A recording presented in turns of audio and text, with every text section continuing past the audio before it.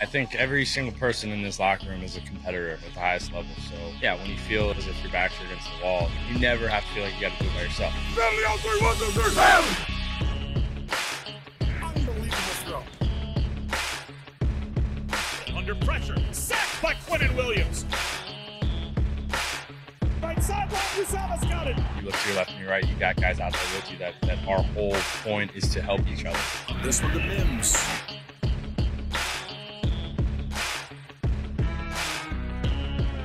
That's Corey Davis climbing the ladder. To be able to go out and lead these guys, just to know how hard these guys work and how important it is to them, and then you get that chance to lead them. Everything that happened that needed to happen for us, it almost felt like kind of like a sign, like get like a second chance almost. Gets extra pushes, running left. Maybe a little extra life to breathe into the locker room. Touchdown Jets. Welcome to Talkin' Jets. My name's Ryan, and I'll be your pilot tonight. I am joined alongside my co-pilots. I have Mr. GreenBean and Mr. Matt O'Leary. GreenBean, how you doing tonight? I'm good. I'm happy to be with you guys, man. A lot of traveling and everything, so I'm just looking to talk Jets with my pals. Oh, I love it. I love it. Matt, how you doing tonight? I'm doing good. We got it's I don't know what season. It's still Aaron Rodgers season, but I feel like Jets Twitter is uniting and hating like the Packers fanboys who are now backtracking like crazy. So I can't wait to make fun of them for a couple hours on here with you guys. Yeah. I absolutely love it. My two co-hosts are going to get a little frozen out right here. I have a poll question in the chat right now. I miswrote things, and I don't feel like retyping it. So thank you, Pedro, for letting me know. How would you feel about 2 seconds for Aaron Rodgers? That is the rumored trade that Yahoo Sports put out about the New York Jets and the Green Bay Packers. So you guys can vote on that. The 3 options are love it, like it, wouldn't do it. And if you guys have some other thoughts on it, leave it in the comments section right there in the live chat. For all you guys that are hopping in, make sure you hit that like button.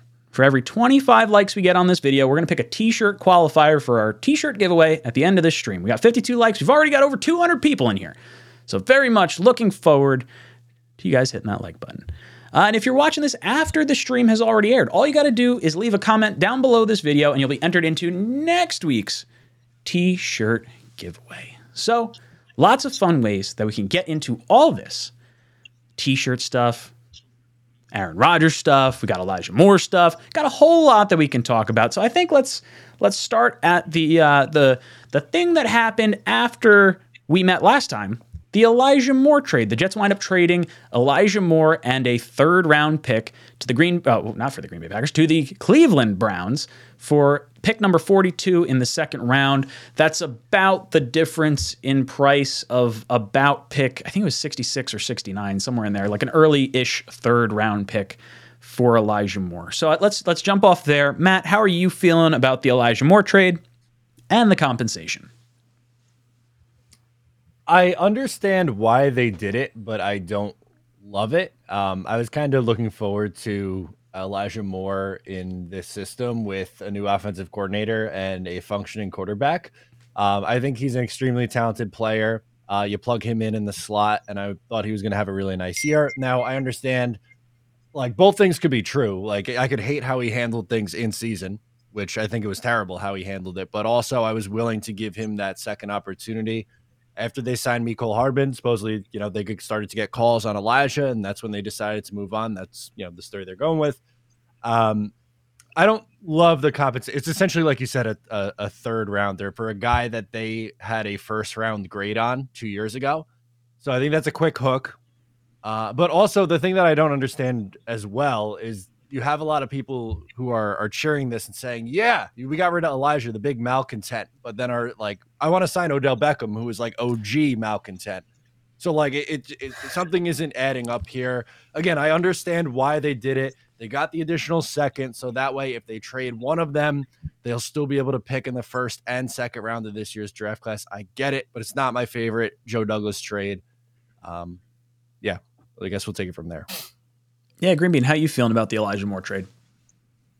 Well, first, I think it's funny because all 3 of us in last week's show landed on Elijah Moore being the most having the most potential to have a breakout year this year because of Aaron Rodgers and the whole thing, and we deconstructed it to a molecular level, and then he's fucking traded. It was like, oh, and the next stream I'm like, well, by the way, I didn't really mean I liked him.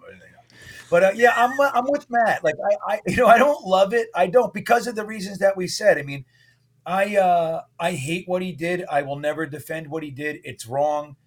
The way he did it, the timing that he did it, he ruined, all but ruined one of the first good times that we were able to have here. And that's bad, man. There's no right way to do it. But the rest of the season, he calmed down. He he didn't really do anything, but very much, and he did a little bit. But it was like, he's clearly a talented guy, and we wanted to get to see him. He was our second-round pick. We had excitement.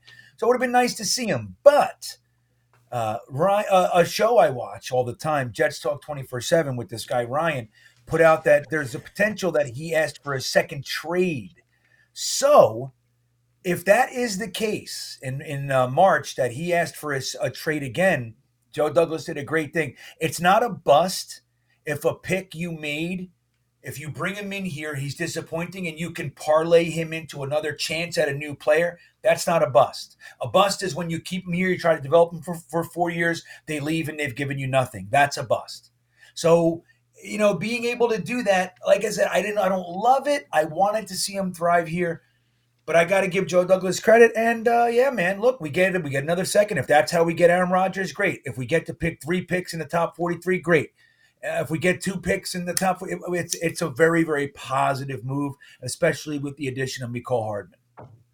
Yeah, I think my initial reaction was spot on with you guys. We talked about it last week. We thought Elijah Moore was one of the breakout potential candidates this year with Aaron Rodgers and Nathaniel Hackett. And to see him get traded and a third-round pick just to get a second-round pick back, that felt like the first trade that I could confidently say, like, I feel like Douglas sold low on this one. And I didn't love that. I do understand the optics of like, okay, hey, if Elijah Moore ends up netting you Aaron Rodgers or ends up netting you a starting center that you have for the next 5+ years or whatever, like 100% I'd sign up for trading Elijah Moore and getting one of those assets. Like that makes a lot of sense. I just had a lot of hope for him because like Matt said, first round talent. I think there was a hidden potential there that could have been unlocked. And when we're flirting with Odell Beckham Jr., you're thinking like, well, why would I want Odell when I could get Elijah Moore for, about $2 million a year, where you got to think Odell's going to cost you north of $5 to $10 million a year, assuming he's not going on a crazy, crazy contract. And I guess Odell is the proven better player, but I just, health-wise, I don't trust him to stay healthy. Where Elijah Moore, I would have sat back and been like, wow, this guy's going to be available for most of the season. And if he's getting third or fourth looks, whatever it is, I don't really care. I knew it would probably be an issue with him, but I was more irritated that I felt like we lost a really good player, and I don't think we got the compensation that would have maybe made me felt good about it. Now, like GreenBean alluded to, I did see a story on Jet Nation from a random poster on there that was talking about being in a box suite and hearing someone, like he's one of the attorneys, hearing an agent or whatever talk, and it's all hearsay, conjecture, and whatnot. But the gist of it was Elijah Moore requested a trade a second time. He realized when he went public the first time it was a bad move. Went behind the scenes, told Joe Douglas, "Hey, Allen Lazard got signed. We're talking with Odell Beckham Jr.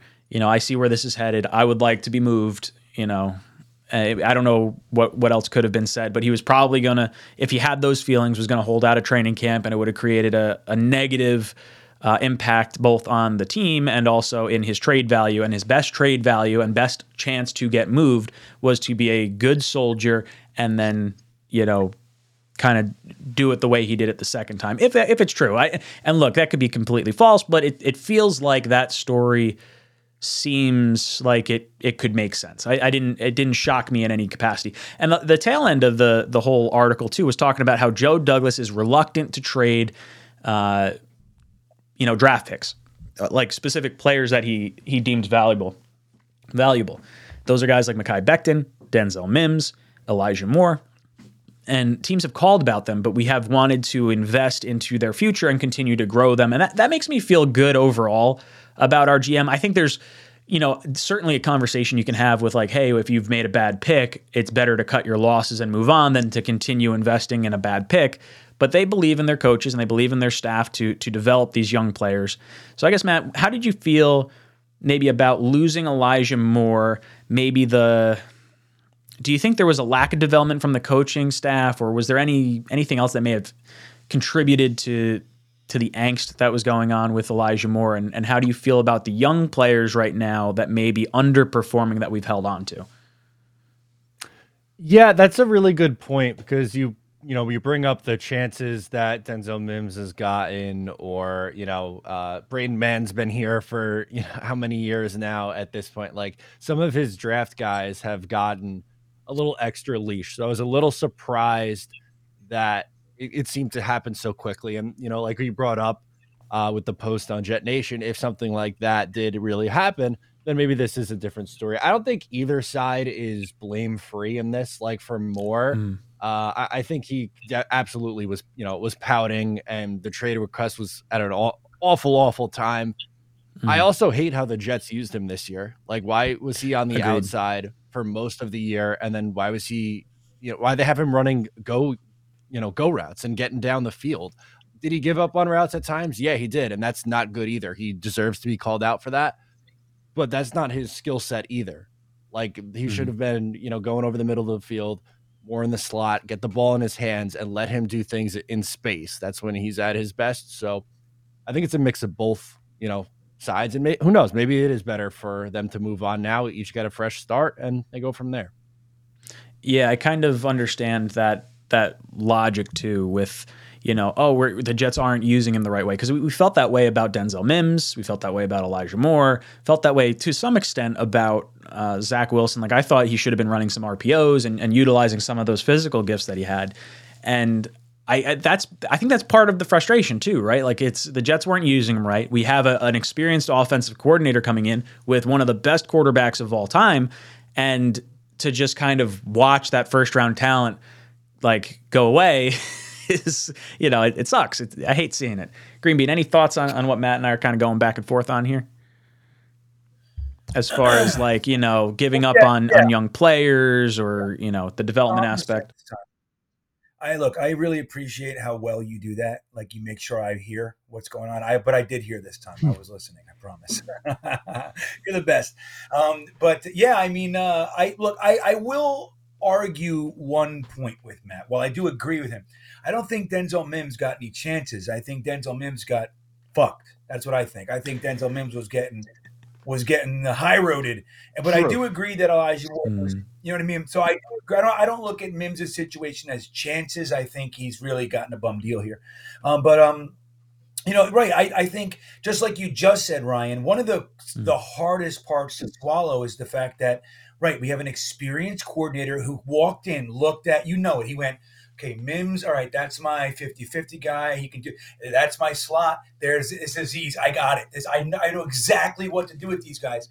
Where LaFleur, I don't know what he was doing. You know what I mean? Like Matt alluded to, or actually said, what was he doing on the outside? So it was very confusing. And there was a part to play with the Jets, but no other player on this team, at least as far as I know, told the coach to go F himself. Yelled, "You suck," had to be sent home, and then was deactivated for a week for behavioral. Like, nobody else did that. That all said, I was into it too. I think, the contract is interesting too. It's unfortunate. You think, all right, he's going to go for OBJ, and who knows? Maybe because, like you said, Ryan, it's hard to depend on his health. He's got 2 ACL injuries. He's 30 years old, hasn't played. When the season starts, it'll be a year and a half. It's real hard to believe he's just, he's going to make it 17 games and then maybe into the playoffs and Super Bowl if we get there, right? But when the harder part is even OBJ saying, I'm not taking $4 million. So that's $4 million is already more than, what is that, 2.5 times what Elijah Moore was making. So that's the thing. I think it's really, like, there's a lot there. I do buy, even though it's unconfirmed, I buy that something else was there. like that article that, with the lawyers and all that shit about him asking for another Whoa! trade. Even if that. Sorry, Justin Crazy. I'll throw that up as soon as it populates. But dude, sorry. He just dropped a $100 super chat. Wow. Go ahead. I thought I was frozen. I was like, I'm not going to talk anymore. Oh, you're good. Hold on. Let me throw Justin's super chat here. Boom! Big dick super chat. Says, will Rodgers be able to survive behind our offensive line if we don't draft a tackle? Which side of the line would he start? Or if we do draft a tackle, which side of the line would he start?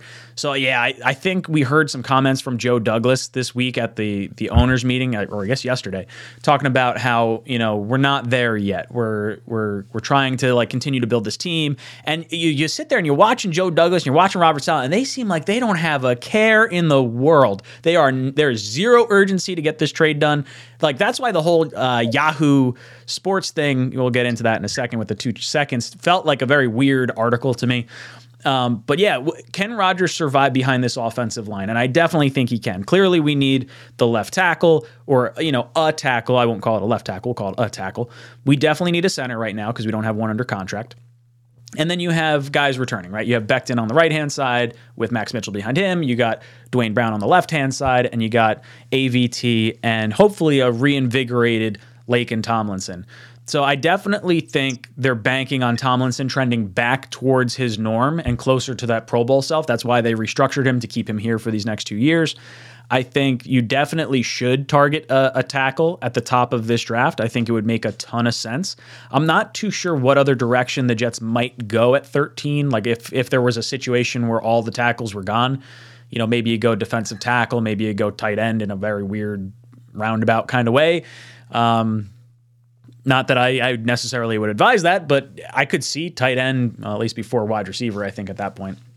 But yeah, I think it's fine. I think the offensive line will be fine. I also think with an experienced quarterback will be better offensive line play because you don't have Zach Wilson running circles in the backfield, making your offensive line look worse than they already are with the injuries and whatnot. So I do think we'll be absolutely fine. I think you get the tackle in the first round. I would love to get a center in the second round and just you're cooking with fire then. No issues from me. I am 100% confident this offensive line that ranked, I think, 20 or 21 last year with horrible quarterback play will be at least that good, and I think it'll probably be top 15 with an experienced quarterback back there. Green Bean, how are you feeling about Aaron Rodgers? Will he survive behind our offensive line, and which, if you do draft tackle, which side? I'm going to say left tackle, but yes. Green Bean, how do you feel about Justin's chat here? All right.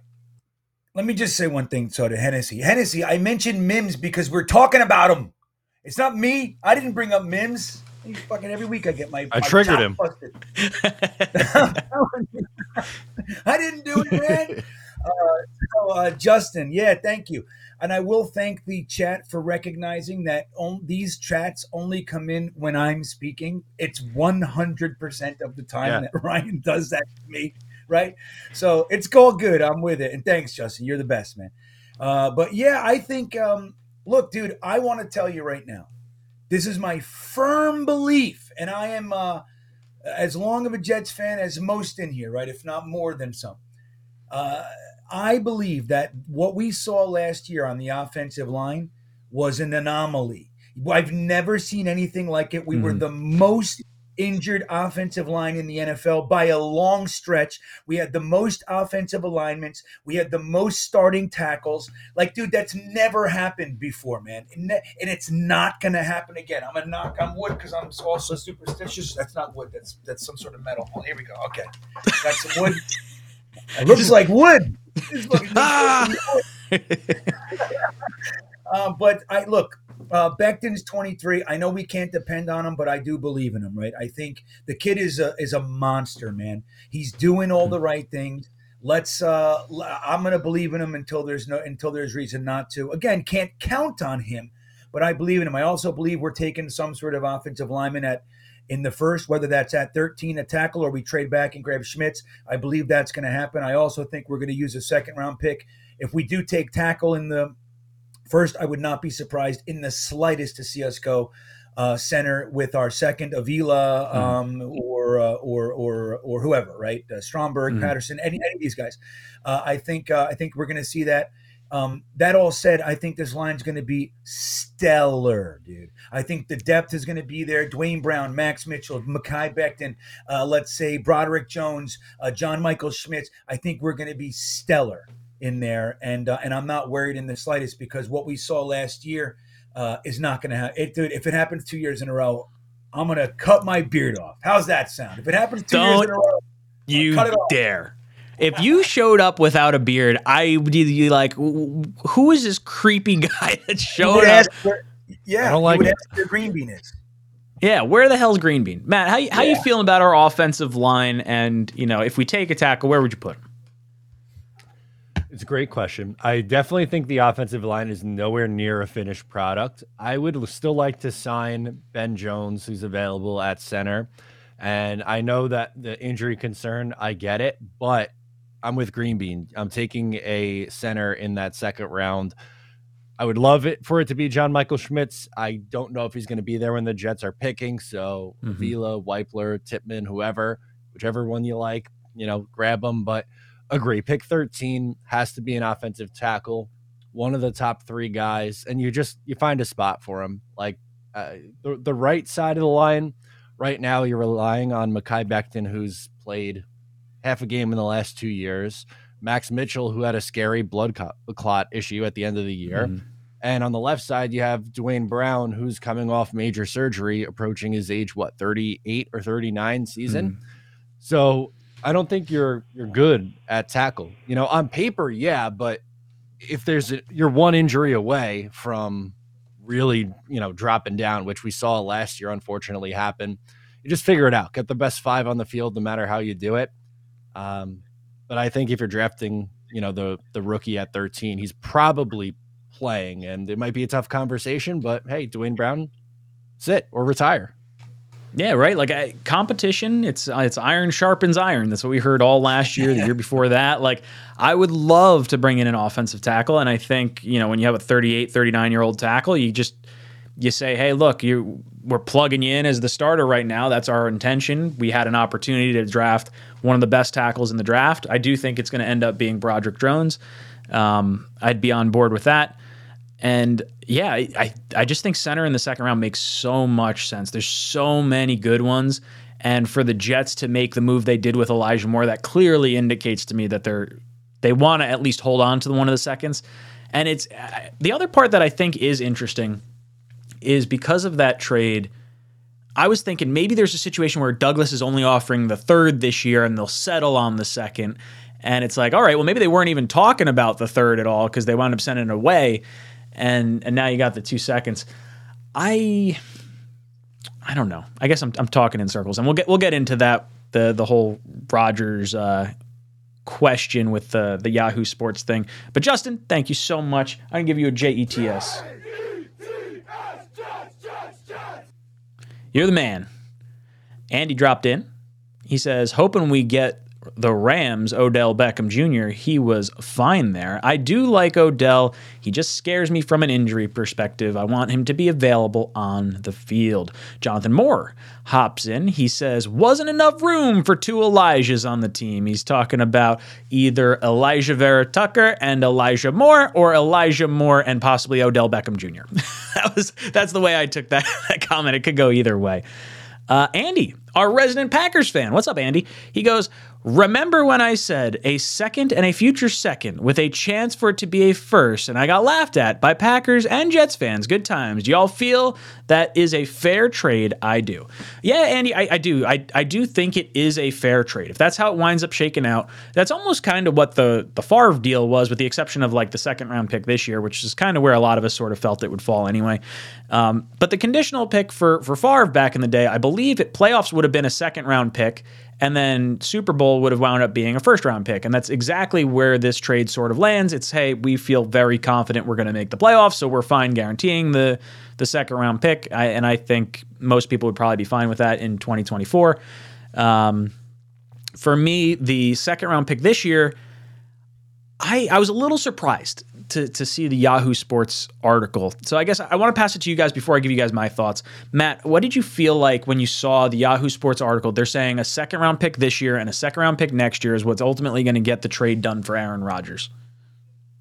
I said this has been what I've been saying for the last 2 months now. This is spot on. Yeah, absolutely. I'm all on board for it. The thing that I didn't really get is, because supposedly the holdup, right, is the Jets wanting a 2025 conditional pick if Rodgers doesn't play next year. I don't know if I would let that be the thing that holds this deal up. Like, sure, getting another pick is nice, but I wouldn't, at that price point, I wouldn't be, hell bent on getting a pick in a draft 2 years from now. If he doesn't come back, like, that's not really making a big difference for me personally. Yeah, I think the conditional 2025 pick I thought was interesting. If that is actually the hang up, I love it. I'm glad Douglas is having the forethought of having, like, hey, this could be another Favre situation where it goes 1 year, it implodes, and he's out the door, and now we're giving up a second round pick in 2 drafts. Like, I love that he's going for the 2025. I'm fine with it being a sticking point right now, because I'm also of the opinion, like, I don't have to give you any picks this year. We can talk trade after the draft. And I think after hearing Douglas's comments and Salah's comments, with them being like super relaxed at the owners' meetings and no rush, for them to have a 2 second-round pick offer on the table, I don't know how much I actually buy it. GreenBean, how do you feel about the Yahoo Sports article with the 2 second-round picks? Yeah, I was going to say the same thing that you just said. If you listen to Joe Douglas at the owners' meetings, and Saleh for that matter, I agree. They both sounded collected, cool as cucumbers, completely comfortable with where they sit. Joe Douglas said that, they asked him, well, do you have a target date? He goes, we don't really feel all sense of urgency right now. Yeah, and Saleh even said, I think they asked Saleh like training camp too. He's like, yeah, if you have an offensive coordinator that knows the quarterback and has been familiar with the system, like, sure, it's about, getting the players up to speed, but like, we're not necessarily concerned with the quarterback getting in for training camp. And it's like, whoa, like, why would they be making a trade now then? Dude, that's what they're doing. I was trying to say it. I did a stream this morning and I was trying to tell everybody, this is called forward negotiation, right? Like, so these guys are out there, dude, they're laying bombs. They're throwing out there, like, dude, what the Green Bay Packers are doing right now is they're dipping their toes into a significantly more aggressive meat grinder of a situation than they're used to being in, right? This is like our world, right? We live in this muck, and they're like trying to strong arm us. The truth is, the Green Bay Packers have 2 free agent acquisitions. One is a long snapper, and the other one is a reserve safety who's played 61 games in fucking 3 years, or 61 plays in 2 years, something like that. So they're both nice signings, but the reason they can't do that is because they're locked into the $56 million or whatever. Dude, if they have him on the roster, they are screwed. They can't do anything. That's $50+ million for a guy they don't even want. Joe Douglas knows that. No. If they exercise the option, if they pay him the $60 million, it's only a $15 million cap hit this year. So it's not so much the cap implications for this year. Better. Yeah, they are fine, because the option is perceived or assumed to be exercised, and if it's declined, then they get hit with the massive cap hit. So they're not going to decline it, because that would absolutely implode their salary cap. But what does that do on September 1st? It would be week 1. So I guess it would be September like 7th or 8th, whatever that Thursday game is. That would be the deadline for them to either accept or decline the option. So if they accept it, they're taking that $60 million bonus, and they're going to get whacked with the dead cap whenever they do trade him or he retires. They're going to get hit with that. If they decline it, they get hit with a massive, dead cap hit. So like they have to do something, and it's either if they say they're sitting, if they say they're sitting week 1, Love is going to say, okay, well, I want to trade, so I'm out of here. So you're rolling with Aaron Rodgers for 2 years, and then you got a $100 million dead cap hit the year after, but you still got a disgruntled guy. Like the issue, I think, is going to happen in like April, where I think April 17th is when they have like optional practices or optional meetings for players within the Packers organization. And like, if Rodgers strolls into the facility and trips over the curb, all of a sudden, you're on the hook for that $60 million. So Yeah, I don't know. It's interesting, but it doesn't impact their ability to sign free agents other than like them, not knowing the Rodgers love sort of situation. Right. All right. Well, let's add something else to it. There was the Garofalo story that came out this week where he said it's becoming known that Joe Douglas has kind of leaked it out there a little bit, that he's aware that he's, quote, negotiating against himself. And any negotiation, any businessman, anybody practicing this in any capacity knows you do not negotiate against, besides Mike McCagnon and Idzik. 3 seconds. Make it happen. Yeah. But anyway, they're not going to whatever the deal is. If it's 2 seconds, it's fine. I still believe that Joe Douglas is going to get exactly what he intended to the entire time. I wouldn't worry about it. Yeah, I still sit back and I 100% agree with Andy. I do think the 2 second-round picks, and I agree with Matt too. I think the 2 second-round picks, if that's the price you end up ultimately paying, I'm fine with it. I don't have any problem. I think it makes a lot of sense. I just think there's definitely a better outcome for the New York Jets. I don't think you have to give up the picks this year because of the position that Rodgers and the Packers and the Jets have sort of wound up putting themselves in. Like, it's that also famous word that we've been saying for the last month and a half or so, the leverage. Where does the leverage lie? And based on the Jets, press conferences with Douglas and Saleh, I think it's clear as day they feel very comfortable and they feel like they have the leverage right now. And like GreenBean was saying, like, you don't bid against yourself. That's, rule number one in negotiations. Just sit back. I would say, look, I'm not really gonna. I guess Douglas was saying he doesn't want to have bad faith negotiations. And I think that tidbit is the part that makes me think 2 second-round picks could get done prior to the draft because there are relationships. I didn't realize he had a 20-year relationship with the Packers president or whatever it was. That was surprising to me. Maybe it dates back to, like, I don't know if they were in Baltimore at some point or where they would have wound up meeting. But I do think the relationships around the league are important, specifically for the GM trying to work trades and things like that. And you don't want to rake guys over the coals if you don't necessarily have to. I think there is some level of gamesmanship and some level of some level of respect that I think should be sent each way. Matt, do you think we should be concerned with maybe the inner workings of like Roger or Douglas and his relationship with some of the other GMs, and maybe not trying to gun for the best deal and go for the throat in this particular type of situation? There's definitely some value in keeping those kinds of relationships. And I just thought it was funny. Like yesterday, obviously the big news was Lamar Jackson saying that he, demanded a trade or requested a trade on March 2nd. And then Joe Douglas later said that they don't see that as an option, that would be negotiating in bad faith. But I do think, like, in the back of your head, that is still a card that you can play later down. Like, he might not say that publicly, but later down the line, if Green Bay's getting hostile with you, can't you just say, well, I have this other thing that we could do if you don't want to make this work? Like, I know publicly you're not going to come out and say that, but, behind the scenes, I don't know. I definitely think the Lamar Jackson situation plays into it, and I do think it's a card that Joe Douglas should play if he has to. Yeah, I think it gets to a weird point come the draft because I think you have to use the Lamar conversation prior to the draft if you want it, which I think the timing doesn't make sense because I would be fine after the draft. But if I were the Colts or I were the Falcons, as soon as I make my pick at 4 or 8, if I were them, I would offer Lamar his fully guaranteed deal that he wants, and I would force Baltimore during the 3 days of the draft to get their 5-day negotiating window open. So now they're focusing on 3 days of the draft and only have 2 days to really have good conversations with Lamar, which I don't know if they're necessarily going to match any contract at this point or if they're just looking like, hey, we're just looking to trade the guy at this point.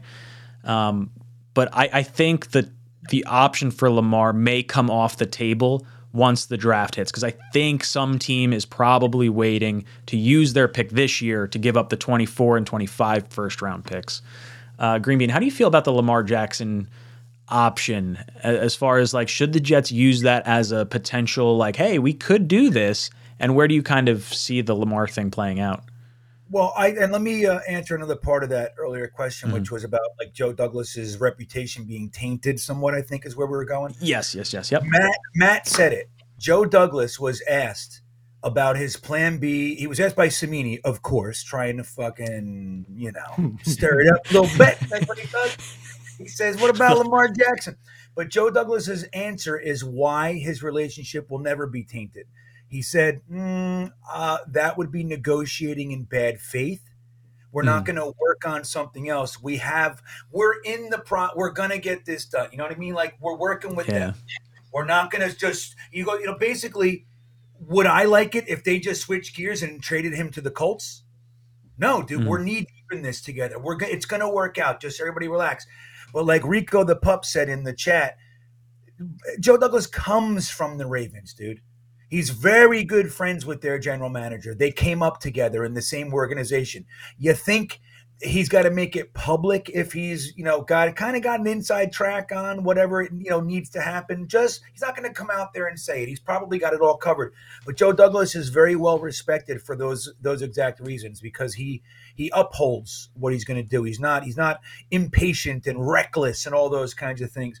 But I do think, I love what you said, Ryan, about waiting till they use their first round pick this year, then go ahead and just throw the offer at them. Then no matter what happens, you don't give them this year. You trim down the timeline for the Ravens to be able to flesh it out and react and all those kinds of things. And you just might get them. And you've already used your first round pick. And as we all know, next year's first round pick doesn't have the value of this one. And you've kind of mitigated to some degree the damage or the impact, let's call it, of go ahead and making a deal like that. I think that's really, really a smart thing, and I would not be surprised to see something along those lines happen. As far as the Jets, dude, I think it's Aaron Rodgers. I think, again, like I said, I think Joe Douglas is as cool as a cucumber or the other side of the pillow, whatever you're, like more, and he's going to get the exact offer that he wanted to give them from the beginning. That's what's going to happen. Jet Fuel drops in. He says, what happens if Aaron Rodgers' deal drags all the way right before the season and bad luck occurs and Jordan Love gets injured? Deal needs to get done ASAP. I've heard people talk about this, and I do think that is there's certainly a concern there for sure, because if Love goes down, they're probably holding on to Aaron Rodgers at that point because they're like, hey, we got to sell tickets. We got to try and win what we can do. I don't foresee it going that far. If it did, it would be the same sort of aspect with Aaron Rodgers. As soon as Aaron Rodgers steps foot in that facility, one, it gets incredibly awkward. And two, if he gets hurt and Love does not get hurt, well, guess what? Now you have Love under contract who's pissed off because you've now had to give Aaron Rodgers $60 million. And now you will not be able to extend Jordan Love beyond his fifth-year option because you're getting hit with a $100 million dead cap hit that year 2025 when you would have had to give him his extension because he would have been a free agent. So it's not even like you could franchise tag him really. So I think it works both ways, Jet Fuel. I think it could be, Love may get hurt, but guess what? So could Rodgers. And that would be even worse, I think, for the Packers at that point. Mike Jerome hops in, says second in 2023, third in 2024. That could go to a second if he plays in 2024. And a first if we win the AFC title. So, the interesting part here is you can't do a trade based on if he plays in 2024 and the accolades in 2024 because the draft pick happens before the 2024 season. So you would need to say like the 2024 pick is conditional on the 2023 season and his and what he does. I mean, I guess you could hinge it based on like, is Rodgers planning to play before the draft? And as long as he's planning to play prior to the draft, you're able to give up that draft pick. That's, I think, how you'd wind up working it. I'd be fine with this, the second round pick this year, and then it escalates as far as the AFC title game. So I am on board with this. I just think that the wording's maybe a little off there. Andy drops in. Andy says, if the Packers want to drag this out, I'm fine with JD picking 3 top 50 players. We can wait this out. Yeah, Matt, how do you feel about Douglas maybe just sitting pat and saying, hey, we want to make our 3 picks and we'll pick up these trade conversations post-draft? I don't think that's something that's very likely, but if it does happen, then I mean they have a lot of ammunition to get creative. Like we talked about John Michael Schmitz potentially not making it down to 42 or 43. You can now package those picks and get back up into the first round and land your guy if that's what you want to do. We saw them trade up for Breece Hall. We saw them trade up for AVT.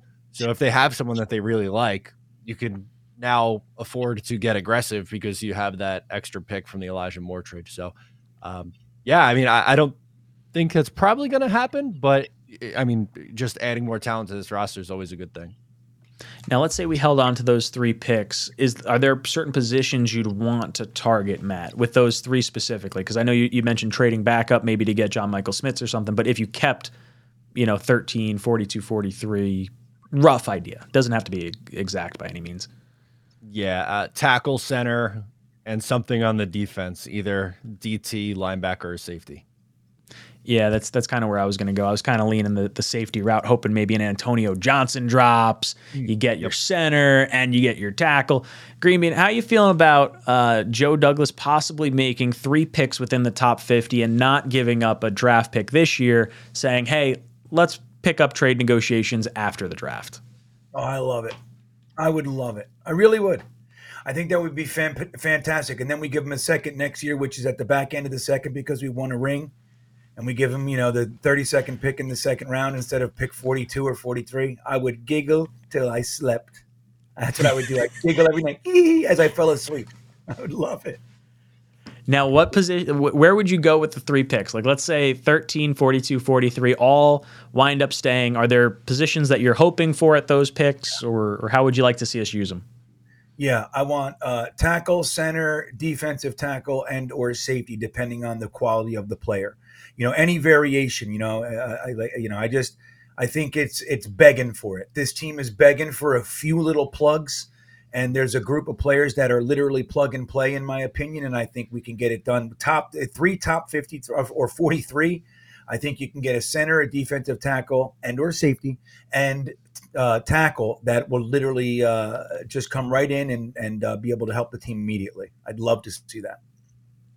Red John jumps in with a super chat. Thank you, dude. He says, Bean, Linval, Sue, wow, Sue, and Dominican Sue, or Mazi, if Calais falls through. Matt, why do you think the Jets won't take O'Connell? I like him. Ryan, was that your first YouTube short?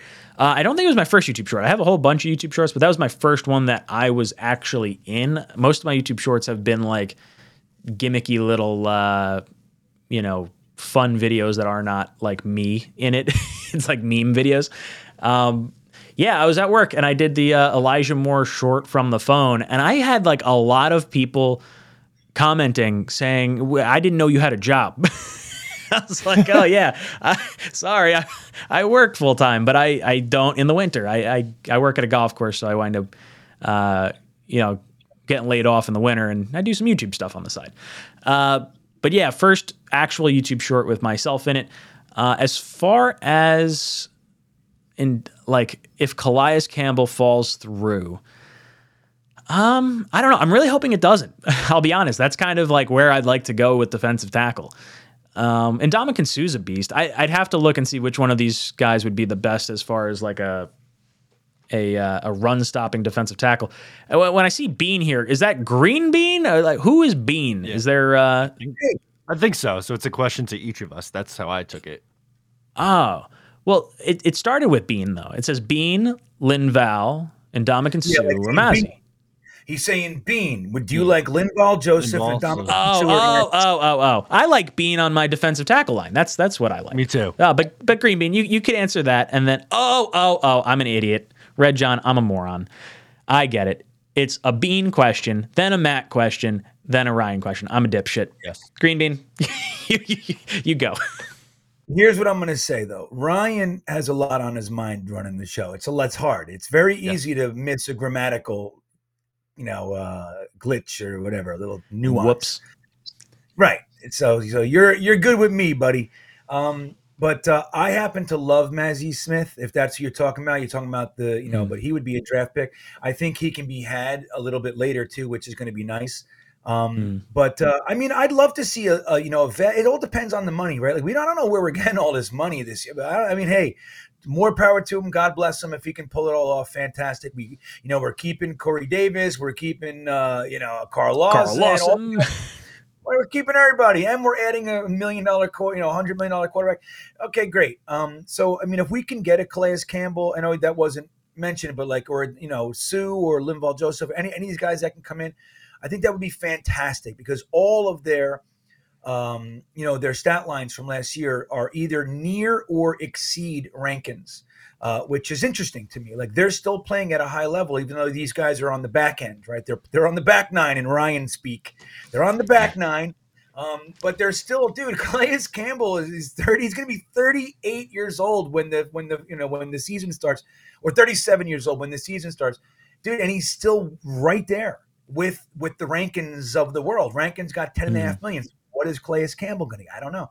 So I don't know. I think one of those guys will be really, really smart, but I wouldn't rush it, man. There's a lot of defensive tackles in this draft, especially if you're looking for a space eating run stuffer. You can get them in the third, fourth, fifth, sixth, and they can kind of come in and give you what you need, and they're going to be $1 million to $600,000 kind of a thing, as opposed to paying Rankins type $10.5 million and get similar type of production. It depends on what the Jets are looking for. I believe that they're trying to add beef, not speed. We have the speed.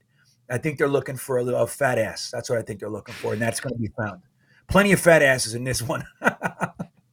Matt, how you feeling? Why do you think the Jets won't go after Aiden O'Connell, the Purdue quarterback? Because I think if you're going all in on 2023, you're not going to use one of your draft picks on a developmental quarterback. I think you're trying to use as many of your picks as humanly possible on guys who can help you in 2023. I completely agree. I think Aaron Rodgers, while using a 6th round pick maybe on a quarterback that's developmental, is not, that's not earth shattering. The Jets could use a backup quarterback. I understand all that, but I agree with you. I think using any asset not towards winning a Super Bowl, like realistically, any developmental quarterback coming in is not going to wind up taking any sort of meaningful snaps. I don't believe so, at least. And Rodgers is trying to get away from that, from Green Bay. He wants everything used to help win a Super Bowl while he's here. That's why I think it's highly likely, I think, that we exercise Zach's 5th-year option, because I really do think we use both this year's draft and next year's draft to fully surround Aaron Rodgers with as much talent as possible to give him the Super Bowl push that he wanted to kind of see happen. And then in 2025, you're not going to have your developmental quarterback kind of sitting there, and you're just going to, I think, bite the bullet on, the worst of, like the lowest of the 4 available 5th-year options for Zach. And I think, you just kind of ride or die. And then worst case scenario, if Zach's not the guy, like so many of you are probably going to tell me in the chat, they're like, this is ridiculous. Why would you even do that? Then it's going to be a flame of a season. You already have a bunch of dead cap hitting you anyway. So, draft the quarterback after that. I'd rather give it the really high Hail Mary shot with Zach Wilson and the attributes, and maybe he learned something behind the scenes, than, drafting a developmental guy now and just basically throwing away a pick. This pick, O'Connell, would feel similar to me like the James Morgan pick, where it's like, didn't really need that there. GreenBean, how do you feel about the Jets possibly taking a mid or late round quarterback swing this year? I don't know. I'm still trying to deal with Robert Saleh's comments that Zach is number 2. I don't get it. Well, he tried to back. Whoa! I know what the headlines are going to say. I loved that little bit of the interview right there. I thought that was really funny. Yeah, I mean, and okay, if that's what they want to do. I mean, look, I think how many developmental quarterbacks do you want on your team? If Zach is the developmental, I mean, they might think. I mean, look, Zach's got rare skills, guys. I mean, let's be real. There's a reason why people were calling him the best second or third best quarterback in the draft, and the world was in love with him. Let's try to remember correctly, right? Like GreenBean wasn't in love with him, but the rest of the world was. So there's a reason why he was the second overall pick. He got the yips, man. Like, he's throwing balls. If the guy's 8 feet away and he's throwing it into the dirt, 3 feet away. Like, that's not a physical problem. It's like there's a mental thing there. So the Jets probably really do still believe in him. That said, do you bring on another kid and then have to focus on developing him too? I don't know. I mean, they re-signed, or they gave Strebler a futures, didn't they? I think they did. So he's here. I don't know. I mean, I get if he's the best player there, maybe if like one of these guys they thought was a third is there in the sixth, maybe. But I don't know. I think the wisdom eludes me.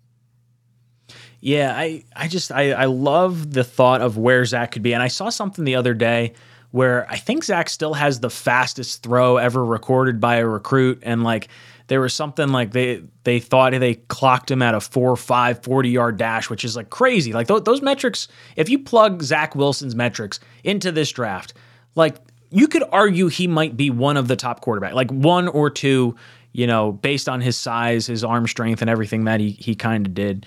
And look, I understand we got to see 20 games from Zach, and it was not very good, but I tend to lean with GreenBean on this one as far as I think he had the yips, and I think the physical traits, will he ever develop into the guy we hope he was going to wind up being? Maybe not, but sitting behind a quarterback in Aaron Rodgers for 2 years is probably, the best thing that could possibly happen to him. I would like to see the Jets kind of sit tight, go all in with Rodgers for the 2 years, and then I would like to see either a ride or die with Zach or some type of competition brought in with another vet and having the guys go at it at that point. Edward Ziff. Ryan, real quick. You said 2 years with Rodgers. I mean, we've all like settled on Rodgers as a 1 year rental. Is that a negotiating smoke screen kind of a thing? Or do you think he's going to stay for 2 years? Or where do you stand on that one? I think he's going to, regardless of well, I think he will be here for 2, yes. But I do think some of it is a negotiating tactic right now to make sure the Jets don't give up too much right now, because those are assets that could surround him with talent. But I do 100% think that Aaron Rodgers is going to take the same approach he's had the last few years, where it's I'm going to play year by year. And I do think he has every intention of playing that second year of the contract that he signed just last year. And I do think that him saying I want to go year by year is that little bit of leverage that he'll have over the Jets at that point to bring in players that he wants. If the Jets feel like he might move on, then maybe they won't, make some of the moves that they want. But I feel like he probably told the Jets, hey, look, if I'm going there, I'm not moving for 1 year. It's going to be 2 years. Let's finish this out. Heck, I think there's like an outside shot that it could be 3 years. I'm not necessarily I don't think that's out of the realm of possibility, but based on his current contract, I think he will play both years. I really do. I love it. And I think the 1 year thing, it's kind of become this, it is within the vernacular, the 1 year rental, 1 year. That might be something the Jets put out there, man. You know what I mean? Oh, for sure. Well, I think Rodgers probably did too. I think he understands there's assets at stake here, and I'd much rather the Jets not give up these assets that could help me get to where I want to go. And but I also think he's also being honest. I think the year after year, hey, I'll revisit. I'm not going to make a commitment for 2024 until I see how 2023 goes. If we got, things going absolutely sideways and, reporters are ripping him and all this other stuff. And, he appears to be the problem, then maybe he's not coming back for another year. Matt, where do you kind of land on this? You think he's playing 2 years? 7. No, 2. No, I think it's 2. That has always kind of made the most sense to me. I don't know how much I buy he was 90% gonna retire. Maybe that, as you guys are kind of alluding to, negotiating tactic. I'd be surprised if he hung it up after 1 year. I think you're looking at a 2 year window with him. Edward Ziff drops in, says, deal is imminent, just some fine details. My concern is don't mortgage the future too much with these expensive vets. We need a safety and linebacker. Who's your pick? So, yeah, I definitely don't want to mortgage any sort of future with these veteran guys. Anytime I see extra void years added on, there is a little bit of panic maybe. But I do think that I would I would err towards the side of like, hey, this is the price we have with our plan. We would love to have you here. We're not going to go over this price. Same thing. I would like to do that with Odell. I'd like to do that with Calais Campbell. Or Calais Campbell. I keep saying that name wrong. I would like to see us have a number and have the players want to come here for that number specifically. But yeah, I definitely don't want to mortgage the future with any sort of money going that way. As far as needing a safety and linebacker, who's my pick? I really would love to bring back Quan Alexander and then draft a linebacker to groom behind him for a year. At safety, there's a little bit of me that would love to see like a Kevin Byard come in from Tennessee. That would be a lot of fun.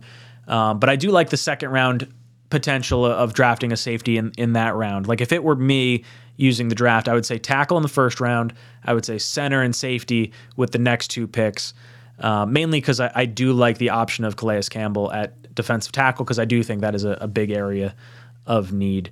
GreenBean, how do you feel about possibly mortgaging a little bit of the future with some of these veteran contracts? And if you had to decide on a safety or a linebacker, is there a direction you may want to go? I'm sorry. We need to say yeah. Well, here's the thing.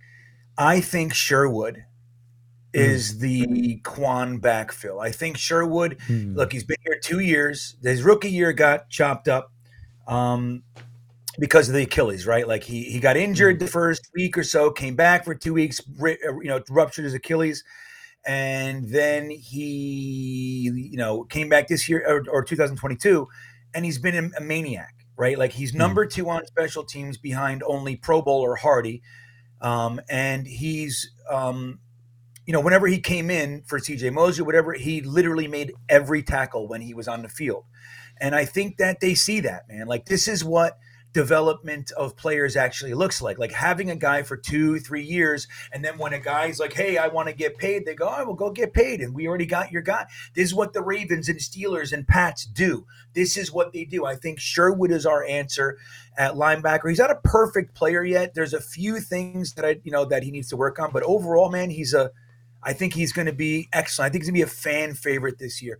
Safety, scared as I am to say it, it's looking more and more to me like they really like themselves some Tony Adams, dude.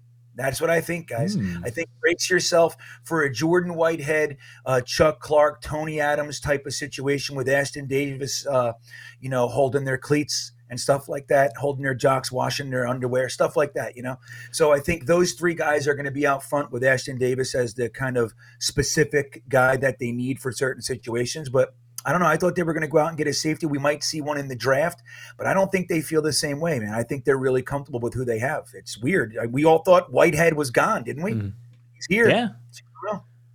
Yeah, Matt, where do you land on the possibility of mortgaging a little bit of the future because of, bringing in some vets, and where would you go with safety and linebacker? Yeah, I hate the mortgaging the future argument. I don't think they're mortgaging the future. This is what you build up through the draft for opportunities like this. So I think now is actually the perfect time to start implementing some of your veterans in there. I agree. I would like to add a safety and a linebacker. I like Jamie Sherwood. I think he's a little bit small. I'm just a little bit worried with him being that number 3 guy this year. And if God forbid there's an injury to one of Mosley or Quincy, then you're like, all right, this kid's going to come in and he's going to be the guy. Maybe he can do it, but I think in a year where you're going for it, I would like a veteran there also. Safety, I don't love Jordan Whitehead. I think the Whitehead and Clark combination, they kind of are a little redundant, so I'd like more of your prototypical free safety. I don't think there's really one available in free agency anymore, so that is definitely something that I think you need to address in the draft. And like you said, one of the first 3 picks, so second or fourth round is probably where you're looking.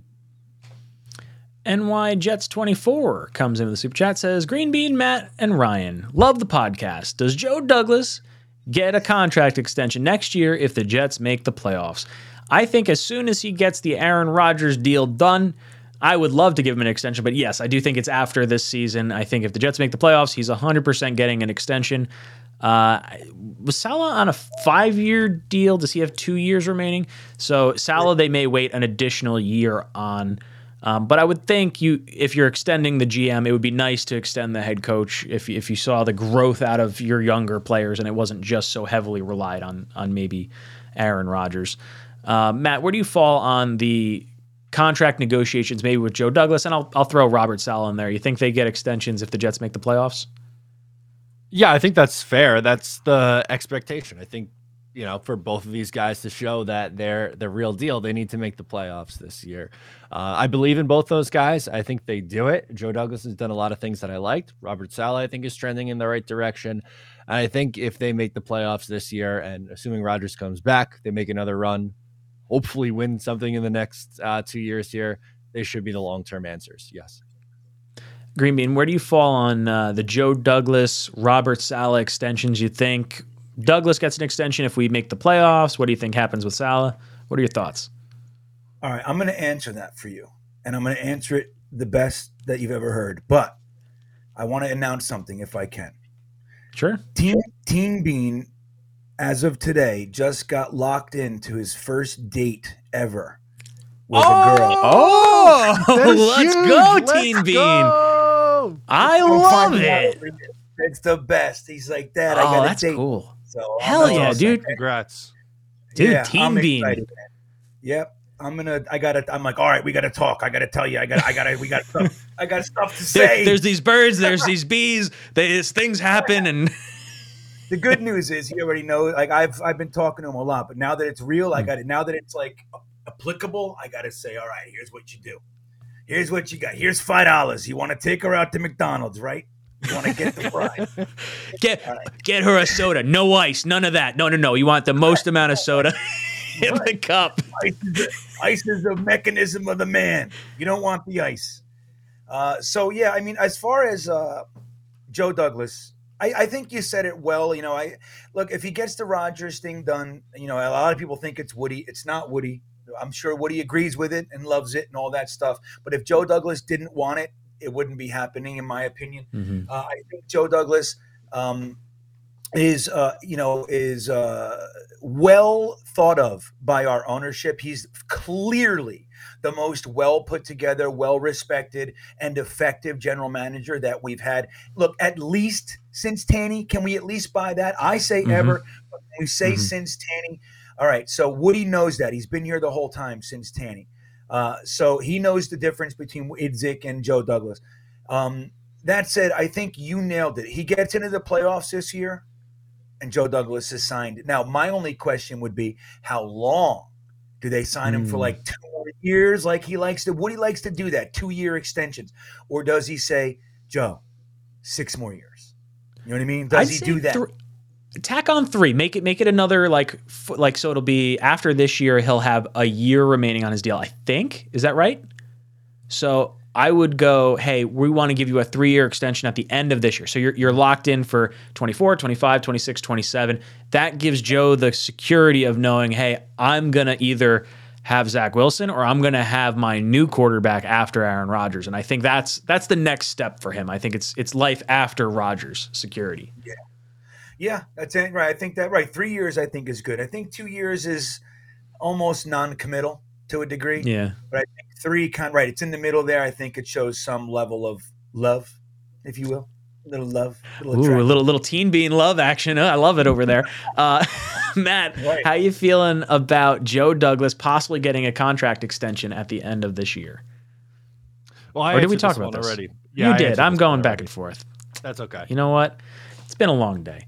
Joe Payne drops in. He says, can we please talk about the gaping hole at defensive tackle? Yeah, gaping hole we got to fill with some big fatties up front. I completely agree, Joe Payne. JP Jets, I want to jump over to you. You throw in a $10 super chat. Thank you, kind sir. Or lady, whoever you are. Much appreciated. No, we lost Matt. What happened to Matt? He'll hop back in. JP Jets says, I'm sitting tight and have full confidence in our GM, but what are your thoughts on who will be our pass rush on the team presently or draft free agent signing? So I do think all our pass rushers are currently on the roster right now. I think, Jermaine Johnson, Michael Clemens, John Franklin Myers are locks to be here. And then the two that are kind of interesting for me, Carl Lawson seems like a safer lock to be here than Bryce Huff. GreenBean, do you feel that way as well?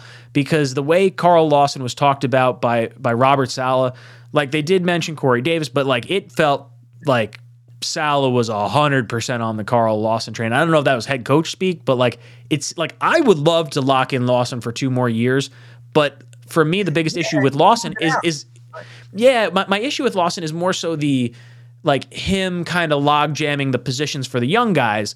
But if there's a situation where like you hit Bryce Huff with the 2nd round tender because you were hoping to get a 2nd round pick for him if someone bites and you wanted to hold on to Lawson, like it almost feels like they're kind of trying to bait someone to take Bryce Huff away. We talked about this a couple weeks ago, and I see where you're coming from. And in my off-season like plan for the Jets, I did say a 1st round tender because it was only 6. I think getting what Huff can do for $6 million, I still think is a deal.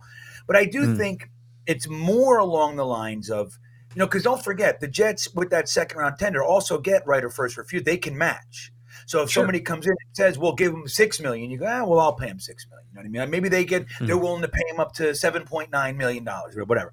So I don't think it's a bait so much. I think it's an opportunity to save that $2 million, and that is needed this year. You know what I mean? It's one of those tight years. I just think Joe Douglas is playing. I think he's just including all the variables. But I do think when you're right, like Robert Saleh, dude, he didn't leave you any room for questions about their thoughts on Carl Lawson. I don't think he would have said that. And leave himself open for a right hook when Joe Douglas trades him or cuts him in 3 days.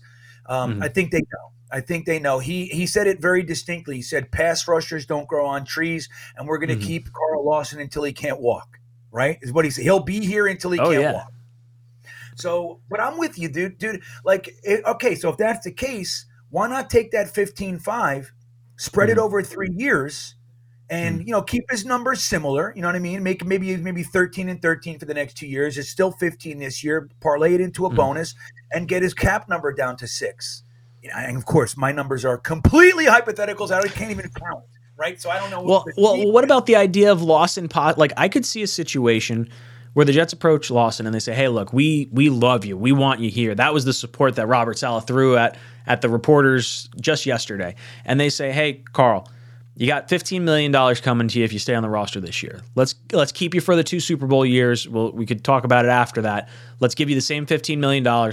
Look, we didn't get anything from you the first year. Would you take the $15 million fully guaranteed over the next 2 years? And like you said, maybe throw in some escalators, like, hey, you hit a certain amount of sacks or something like that, like we expect you to, then, that increases the value of that contract." I really like that a lot. Oh, hey, what's up, Matt? How you doing?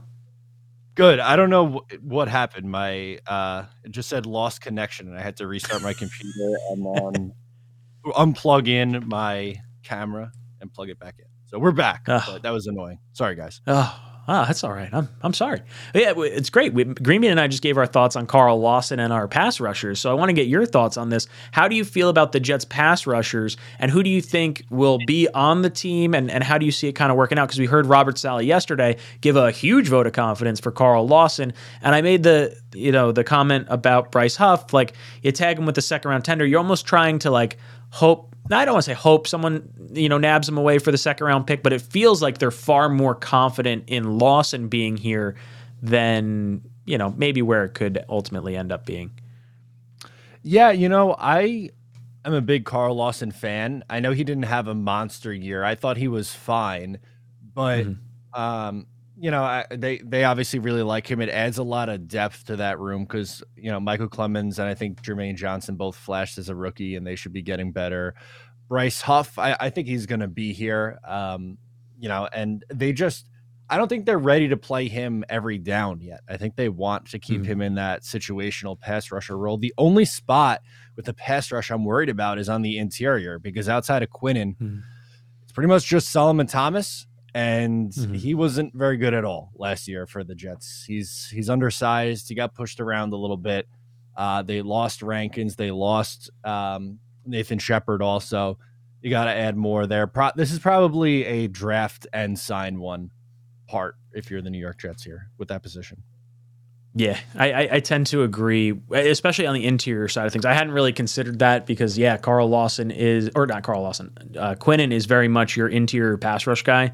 I do think there's a situation where the Jets are aware maybe to hold on to the edge rushers because John Franklin Myers may be forced to kick back inside and have that potential option. Let's say Quinnen does go down with, maybe he's out for a game or two or something like that. They can kick John Franklin Myers inside, be that pass rush presence while still having Huff and Clemens and Jermaine Johnson and Lawson. I think the Jets are being smarter than I would have given. I don't want to say given credit for, but I would have thought they'd move on because of just the cap hit overall. So I'm glad. I'm glad to see, some thought processes that are including Carl Lawson in the longer term, 2 years or whatever. Michael drops in a super chat. He says, "Hey guys, pinch me. Players wanting to come play for the Jets. Let's go, let's go." Yeah, right. We heard about it yesterday. Joe Douglas and Robert Saleh both making comments about how the culture has changed so much over the course of the last 2 years of Robert Saleh being here. And it was, I think it was brought up to Douglas where they said, how does it make you feel that someone of Aaron Rodgers' caliber wants to play for the Jets? And Saleh came out and said that's a testament to the culture that Robert Saleh built. It's a testament to the Johnsons and everything they've done to be supportive of the team and the franchise. And I love it. I think the culture is definitely changing. Matt, is there someone that you've seen in the last, let's call it 2.5 years since Saleh has been here, that you have been happy? I don't want to say happy. I guess happy, but like that we've attracted that you felt like maybe we wouldn't have been able to attract in the past. I have one. I have more than one, but I have one in mind that's jumping out at me. A player, you're saying? Yep. Or... Yeah, that wanted to come here because players wanting to come play for the Jets. We heard last year Robert Saleh saying, we didn't overpay for anyone. We wanted guys that wanted to be here, and then we worked on a contract with them after that point. I think Kwan and DJ are the ones that stand out the most to me. I think those two on the defensive side of the ball. But, I mean, the offensive guys love him too. He's just... I don't know. He's very down to earth. He comes off as relatable. And when you compare it to the last few coaches, I mean, Todd Bowles had the personality of a rock, and Adam Gase was maybe the most toxic coach in human history. So it couldn't have gotten any worse. Yeah, that's exactly where I was going to go. DJ Reed was the one that stuck out to me, where it's like, okay, this guy's like a top 10 corner, and like he's choosing to come here. Like, all right, okay, that's cool. I like this. Quan was a good example of one. I think Laken Tomlinson was the other one, but I don't know if that was so much Saleh as much as it might have been Benton last year. But yeah, I agree. I think the players do really love playing for Robert Saleh, and just having players be attracted to this location is awesome. GreenBean, is there a player that you've seen over the course of the last few years? You can't say Aaron Rodgers, but players that want to come here that you've kind of seen the Jets acquire that maybe we wouldn't have had a shot at in the past. Well, I just love what Matt said about Adam Gase. I think that is probably the best. Toxic. It's not just that he was inept. It's not just that he's a butthole. It's not just that he was clearly on numerous amphetamines and all that sort of stuff. He was toxic. That's the greatest way to say it. I think the attraction of Robert Saleh is more than just the players that he has experience with. You know what I mean? Like you said, like I think Laken, it might have been John Benton, right? I think that's a very astute observation because that was his coach for the last 5 years or whatever it was, literally positions. So there's that. But I think Robert Saleh has a great reputation around the league. It's not just with guys that he's met before. Like the word is out. Like he's a good dude that everybody loves. I mean, remember Juszczyk, who didn't play for his side of the ball, said that Robert Saleh would speak to the team and he would want to, quote, smash his head through the desk when Robert Saleh was done speaking. I mean, that stuff spreads, man. His reputation is out there. Then you look at all these players, the Sauce Gardners, the Garrett Wilsons and Breece Halls, burning, cheese heads, and the way that they're just out there, man. They're telling the world like this is a whole different team. And we said it last year. these young guys, they don't know they're supposed to suck. So it's more than Robert Saleh that's attracting everybody, in my opinion. But I think he's a major piece of it. Like the Jets, clearly we're a well-run team. Sure, we collapsed last year, totally. But during that collapse was 6 one-score losses. You know what I mean? Complete, like the worst quarterback play in the entire NFL and losing by 1 score. You know, in these games with teams we technically shouldn't be in the game with. We were beating up everybody, dude. We were holding some teams to no touchdown offensively, and they would win at the last second, you know, like the Patriots game or whatever. I think there's a lot going on. I think the ripples through the NFL are out there. And let me be bold and tell you guys, the NFL at large and the media, the national media at large, loves this shit. The Jets are the biggest thing in the NFL, and the whole league is waiting for us to be there. Everybody wants to be a part of it because they know if you win with the Jets, our fans are ridiculous. We're going to give you the biggest everything, the biggest parade, the biggest come-ups, the biggest congratulations. Everything's bigger here, and now that it's on, it's on.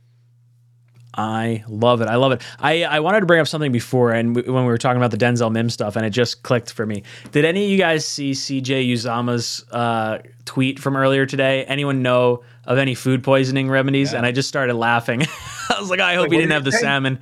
He said, anyone know any food poisoning remedies 4 hours ago? And I just kind of laughed. I was like, I hope he didn't have any salmon at the Jets facility. Oh, tell me about it. No, I didn't do that. That's scary. For those of you guys that don't know what I'm talking about right here, Denzel Mims, what was it, 2 years ago, I think, had food poisoning at the Jets facility from eating bad salmon, and he wound up getting screwed. Missed a bunch of OTAs in, I think it was June at the time. But yeah, just funny stuff. Jet Strong 1273, thank you so much for the super chat. I didn't see a comment associated with it, but thank you all the same. BSK comes in with super chat, says Zach is trash. Need to move on. Stop wasting a roster spot on him. BSK, I completely understand Zach being trash right now. Like there's no other way for me to spice it up, but I would not move on from him. I think his metrics are so astronomically high, and you're banking on Rodgers playing the entire season. Like if a backup quarterback has to come in and play for the New York Jets, no matter who that backup quarterback is, I don't think the Jets are going a whole heck of a lot further. They're very few and far between. Do you have usually the backup quarterback on a team is good if the starter is shaky, like there's an issue with their health or something along those lines, or they're young and unproven. Like if Rodgers comes in, we're not gonna have any type of really strong backup. Like in my opinion, the backup that I feel like the Jets will try to bring in. Now, if I'm talking my way through this, I'm thinking, okay, I want Rodgers to play every single game, but I don't want him to necessarily play a bunch of preseason snaps or a bunch of reps in training camp necessarily, but I want someone to compete with Zach. I want someone to push Zach. But I also want to make sure it's someone that I can cut so that way I'm not having a third quarterback on the roster. But I want to have the option to get that guy at some point in the season. Like, I don't want someone to snatch him away. And now when I start talking that through like that, I'm thinking, okay, we're going to wind up with Blake Bortles as our backup quarterback at some point. I think it happens in training camp. And then he winds up getting cut before week 1. And then, God forbid, something happens. You know, maybe you have him and Zach at the end. But either way, if you wind up needing a backup quarterback, you're not going to go very far. So I would much rather invest that spot in Zach Wilson and his ridiculously high upside and just hope that it works, you know, at some point after the Rodgers experiment. I think you have far more upside with Zach coming in than, you know, a run-of-the-mill backup, in my opinion. GreenBean, where do you fall on the Zach is trash, need to move on from him? You know, is he wasting a roster spot here with us? Nah, I'm not there. Like, and again, I'll reiterate, and you guys will remember, I wasn't a big fanboy of Zach. I supported it. I'm good. You know, I didn't hate him or anything. But here he is, right? He's shown us some serious flashes, right? He's got elite escapability. I mean, he ended up making it ridiculous escapability. We ran, 24 yards backwards. So something's wrong, man. No quarterback runs 24 yards backwards. Like something's wrong, right? So I'm of the thought that he's under contract. He's more expensive to cut than keep. He's got more skills than most of these quarterbacks you're going to find in the mid to late rounds that you're going to, quote, develop. Like, he's got more than those guys. Let's be real. He's got a stronger arm. When he's on, he's got more than them. Let him take the roster spot. Let him, an established and successful quarterback developer, Nathaniel Hackett, come in here and behind a guy that happens to like Zach Wilson. They're actually friends. They talk. Mm-hmm. Let him have the year, dude. Because if you're going to develop what's the hope with a developmental quarterback? That he has the skills to develop, that you can develop him into the role where he can contribute to the team. We already know Zach can contribute. He's got the yips. It's very hard to undo, and they might fail. But I firmly support doing it. I just hate having him as our number 2. That's where I disagree. I think if you really want to develop him, push him back to 3. Don't even let him go, oh, my God, I hope they don't call me in there. Oh, my God, he's hurt. Oh, my God. Well, if that's happening, you got to not pull the plug, but you got to, like, really shelve him. I hope that's not where his head's at. That's what I'm saying. I mean, he's probably not showing that. He's probably going, I'm good. But in his head, he's like, oh no, don't hit it to me. Don't hit it to me. You remember that Adam Sandler skit? He's like, all right, this data sucks. And then he hits it. He's like, oh my God, please don't hit it to me. Please don't hit it to me. Remember that one? Yeah. I never saw the skit, but I can see Adam Sandler doing that. Matt, how do you feel about the Zach Wilson taking up a roster spot for us?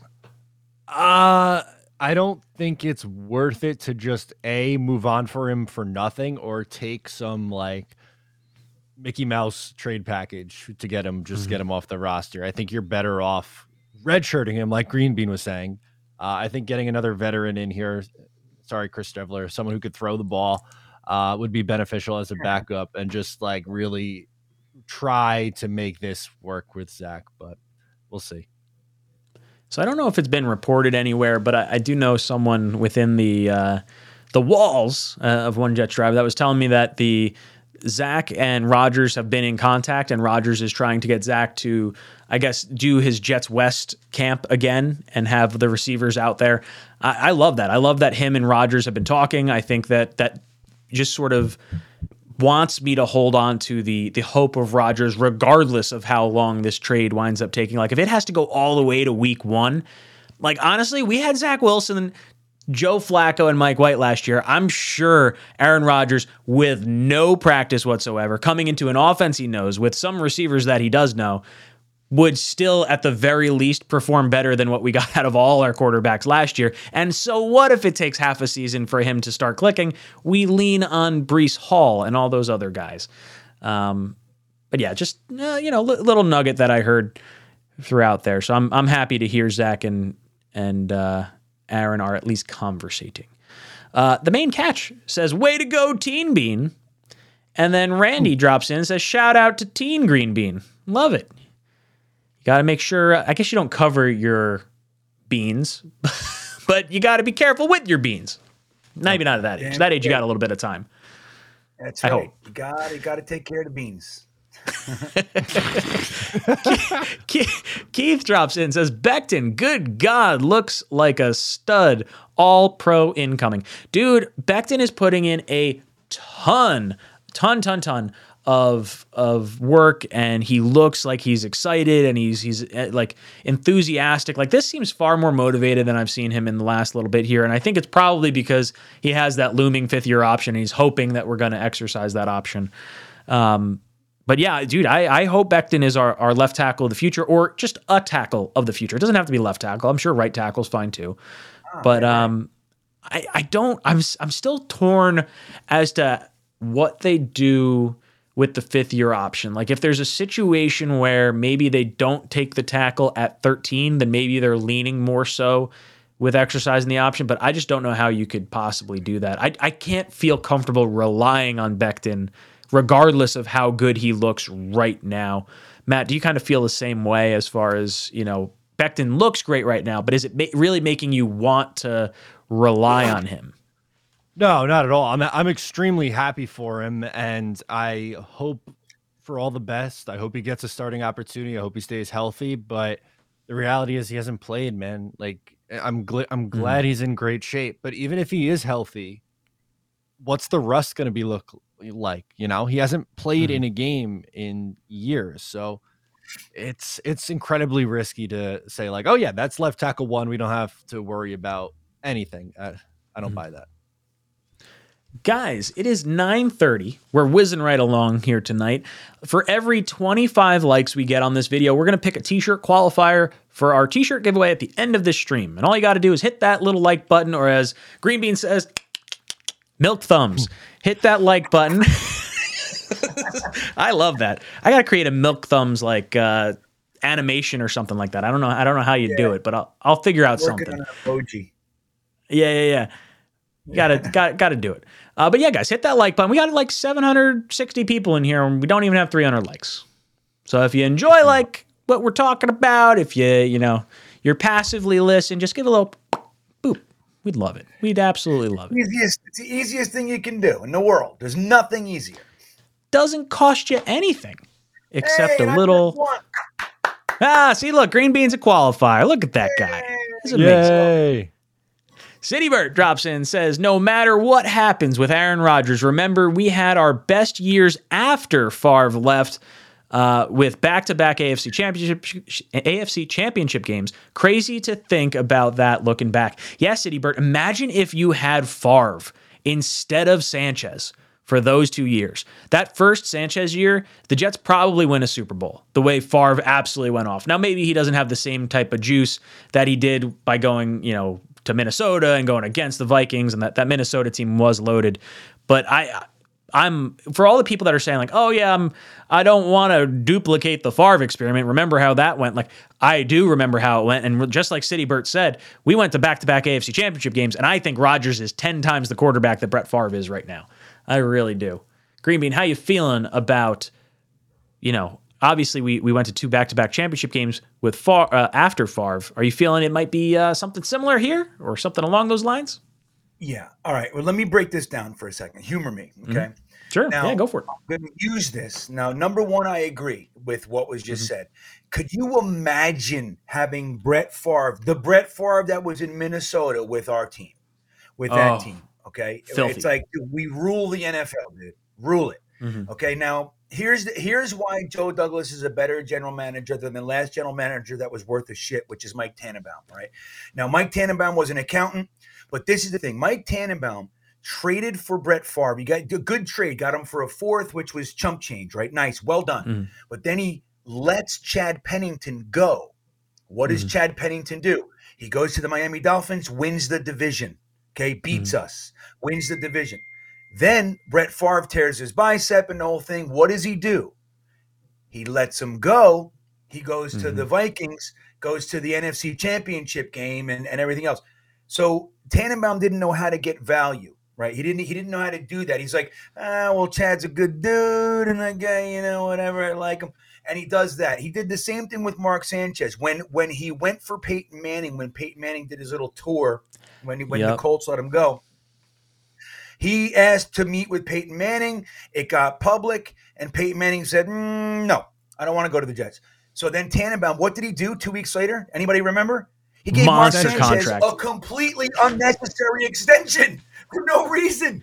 He just gave him more money because why? He felt bad for him. Mark was insulted. So he gave him an unnecessary extension, which, by the way, a couple years later was a burden to us. Okay, that's what Idzik had to clean that, by the way.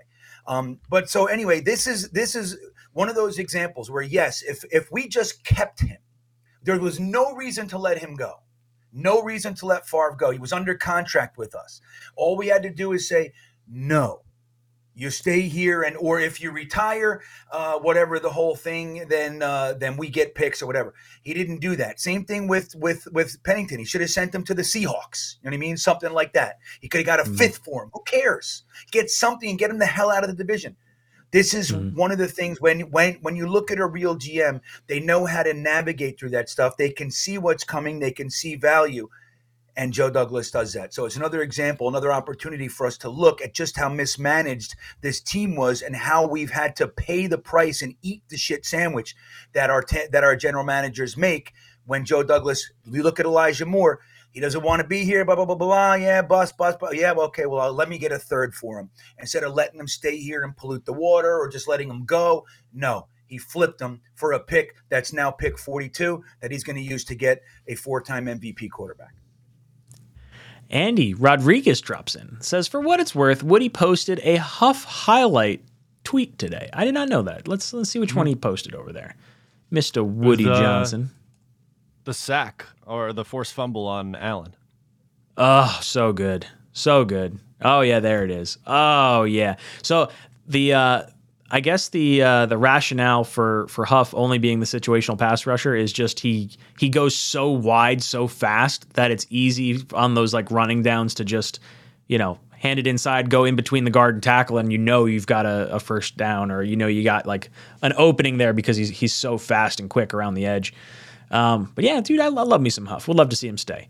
The big fellas comes in, says, Gase was co-tight 2.0. I see a big need at middle linebacker. Nasir Al-Din is not adequate depth for Mosley.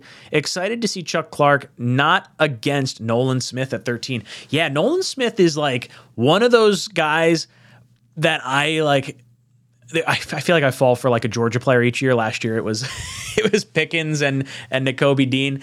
But Nolan Smith is definitely up there for me. I just don't know how he fits in because I just don't see him in like the Mosley role. I don't. And Matt, I saw you kind of shake your head a little bit. What's your thoughts? Hey, Jake Asman's in the chat. He says, hello, FM. We meet again. Oh, that's so good. For those of you that don't know, Jake Asman has banned FM to the Shadow Realm for life. For life. Oh, I love it. I absolutely love it. Very funny. Good to have you in here, Jake. But yeah, let me scroll back up to that. So Matt, how do you feel about Nolan Smith? Scares the shit out of me, man. Did you see his spider chart?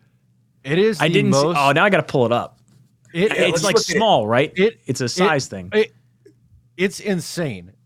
Like Let's 10-yard split, right. 40. Yeah, want me to send the link in the guest chat here over here? Does that help you? At all? Yeah. If you got it, I could try to throw it up too. I don't want to do it injustice by talking about how crazy it is. I think we need to visually see this because it is the most bizarre thing I've ever seen in all my years of doing draft content. Wow! Oh, I have seen this. I did. I looked at this the other day. Now that I see it, I didn't realize that was him. Let me pull it up. Give me just a second. Okay, where's my little? Okay, well, this one's just me for some reason. So sorry. I'll add you guys in just a second. But let me pull this up. Google Chrome. Nolan Smith. And then boom. GreenBean is hidden behind me. Look at this spider chart. It's insane. Look at that. That's the most absurd spider chart I've ever seen. Very undersized. Great athleticism. I've never seen anything like this. I don't know. Like I can't what he's good take at. that. What he's good I can't at, though, take. huh? I know, but I can't take that in the top 15 and be like, okay, I'm willing to take the risk on a crazy small outlier. That's in fair. size, but athleticism, insane athleticism. But size is such a crazy outlier. He could turn out great, but that is a massive boomer bust player that I am not personally willing to take the swing on at 13. Dude, I definitely didn't realize it was that drastic. I don't think you can take that type of swing. It's almost like it's the same sort of swing to an extent that I said with the Panthers trading up to 1. It's like you don't jump up for the 5'10", Bryce Young. You're going up there for a Stroud or an Anthony Richardson. You're going more on like the stereotypical metrics and you're hoping for the projected upside. When you have such drastically low percentiles in height, weight, arm length, hand size, like there's a reason why those guys are not necessarily panning out in the NFL. And that is certainly concerning because look, 10-yard split, 40-yard dash, vertical jump, broad jump. That's me. When I in high school, I could have aced like all those, but I'm not a good football player. GreenBean, how you feeling about this spider chart here? It's a great point, dude. Right? Like, this is the thing. Like, obviously, athleticism is vitally important, right? We're not going to minimize it. And look at what he does. It's madness. Okay, this is the funniest thing I've seen in a long time. Vertical jump, that's great. How many times does he need to? I mean, we know what the jumps mean, right? We know the broad jump. We know what it means. It's lower body strength and all that. We know it. But how often are you going to need to jump fucking 10 feet in the NFL, right? So we know that's like all right, 10-yard split, that's great. All right, he can cover short distances very, very quick. That's very applicable. 40-yard dash, of course, as in the linebacker position, is very applicable. And again, lower body strength, which is the vertical and the broad jump, is very applicable. But other things like arm length, height, weight, and hand size are very, very important. Okay, he has none. It's almost as if he's got little tiny baby hands or something like that. I never seen he's got the guy that holds the Whopper in that commercial. My hands are too little to hold a Whopper. What was the Deadpool? Remember when he got his arm chopped off and he was rubbing the lady? Fucking Nolan Smith. He's running around. But it's like, I don't know. Look, every year there's a guy who blows the doors off the combine, right? And it's not to say that those guys can't, end up in the NFL and they can't translate, right? That's not what we're saying. But there are guys who blow the doors off the combine with athleticism. There's always a team that goes, wow, and they trade up to get him, and then he sucks. And that's just it, and that's like Nolan Smith is this year's version of that. Now, again, I'm not saying he's not going to pick. Matt nailed it. I have a big problem using the 13th overall pick on that part right there. That's correct. Well, and especially because you assume the 4 quarterbacks are going in front of you. There's a real good shot 2 corners go in front of you. So now you're talking 6 players at positions you don't necessarily give a hoot about. And now if 6 players go in front of you, that's a top 7 player, and you're going to risk it on this kind of metrics. I don't think you could make it at pick 13. No, I think I'm in agreement with you guys here. That's crazy. I didn't realize it was that drastic. That's pretty funny. Pick 74. All right. 74. Totally different conversation. But wasn't Nolan Smith talked about as like a top 10 pick at one point, like prior to his injury? Like I could have sworn that's what they were talking about at one point, or like early first. But I don't even think I saw him in the most recent Tankathon top, like first round. Let me see. He's gonna go. Someone's gonna take the upside and the athleticism, and again, I understand it. I get it. That size at edge, and he was hurt last year. Like, does injuries not also play a factor, or size not play a factor in injury? Like, he's not gonna be able to just run around everyone at the next level. I don't know. So Tankathon has him going 24 to the Jaguars right now. Okay. I guess tail end of the first round. That's where you start taking swings on guys, right? It makes more sense. It does. No, I don't think the Jaguars will do that. The Jaguars have needs. They're better, but I don't think they're going to do that. But that makes a ton more sense. You know what's funny? Like, so we did this already. We did a swing at a guy similar to this. That's Darren Lee. Now, Darren Lee had the broad jump, he had the vertical, he had all that stuff, but he had significantly better. I mean, his hands were clearly bigger than fucking Nolan Smith. I never seen anything like it. Little baby hands. But Darren Lee had the weight and the height like really low, like a bottom 5 percentile kind of thing. He was technically weak, like with the upper body, had super really good lower body, but it was his speed and athleticism that we fell in love with Darren Lee. And we called him potentially the best coverage linebacker. You know what that means? He can't play linebacker.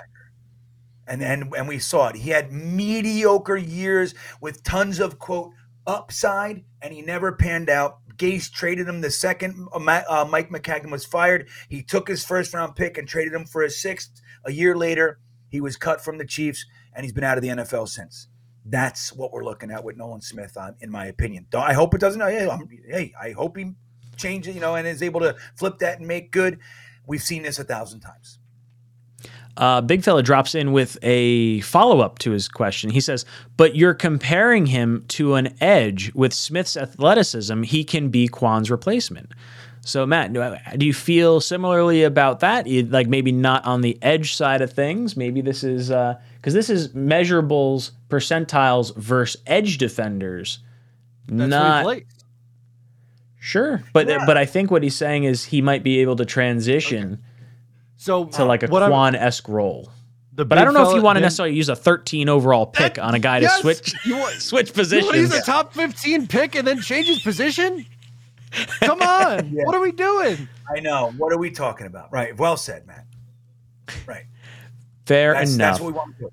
Hey, this quarterback, I really think he'd be a good defensive end. See, I see where big fella's going, but I understand. course. We I all think do. at We're pick playing. 13, it's tough to move a guy to a different position at that point. Matthew Lakers comes in and says Hendon Hooker if he's there in the third or fourth. So the Jets would have to either trade down or somehow acquire another third. But I would say no. I'm not taking any quarterback. Definitely not this draft. Maybe you convince me next draft, like in the mid to late rounds. But yeah, I'm a no-go on Hendon Hooker. Matt, your thoughts? I've been no-go for a long time, and now people are talking about him going in the first. Absolutely freaking not. No, thank you. Ooh, GreenBean, Hendon Hooker, yes or no? No.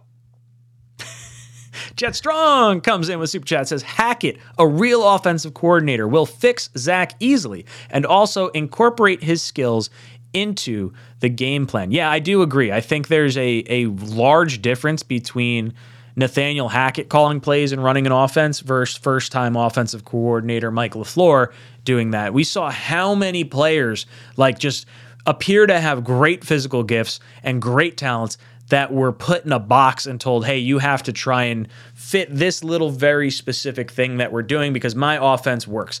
Like, I think hearing Jamal Williams and Aaron Rodgers and all these guys talk about the fun that Nathaniel Hackett provides to the offense, I completely agree. I do think Zach is going to look better under Hackett. I think it'll make fans feel a lot better. Like if let's say Rodgers doesn't play in the preseason, like it doesn't seem like he may have to at all, but let's say he doesn't play in the preseason and Zach starts to look really good in the preseason. You're like, oh, wow, okay, this is like, now we're starting to feel kind of confident.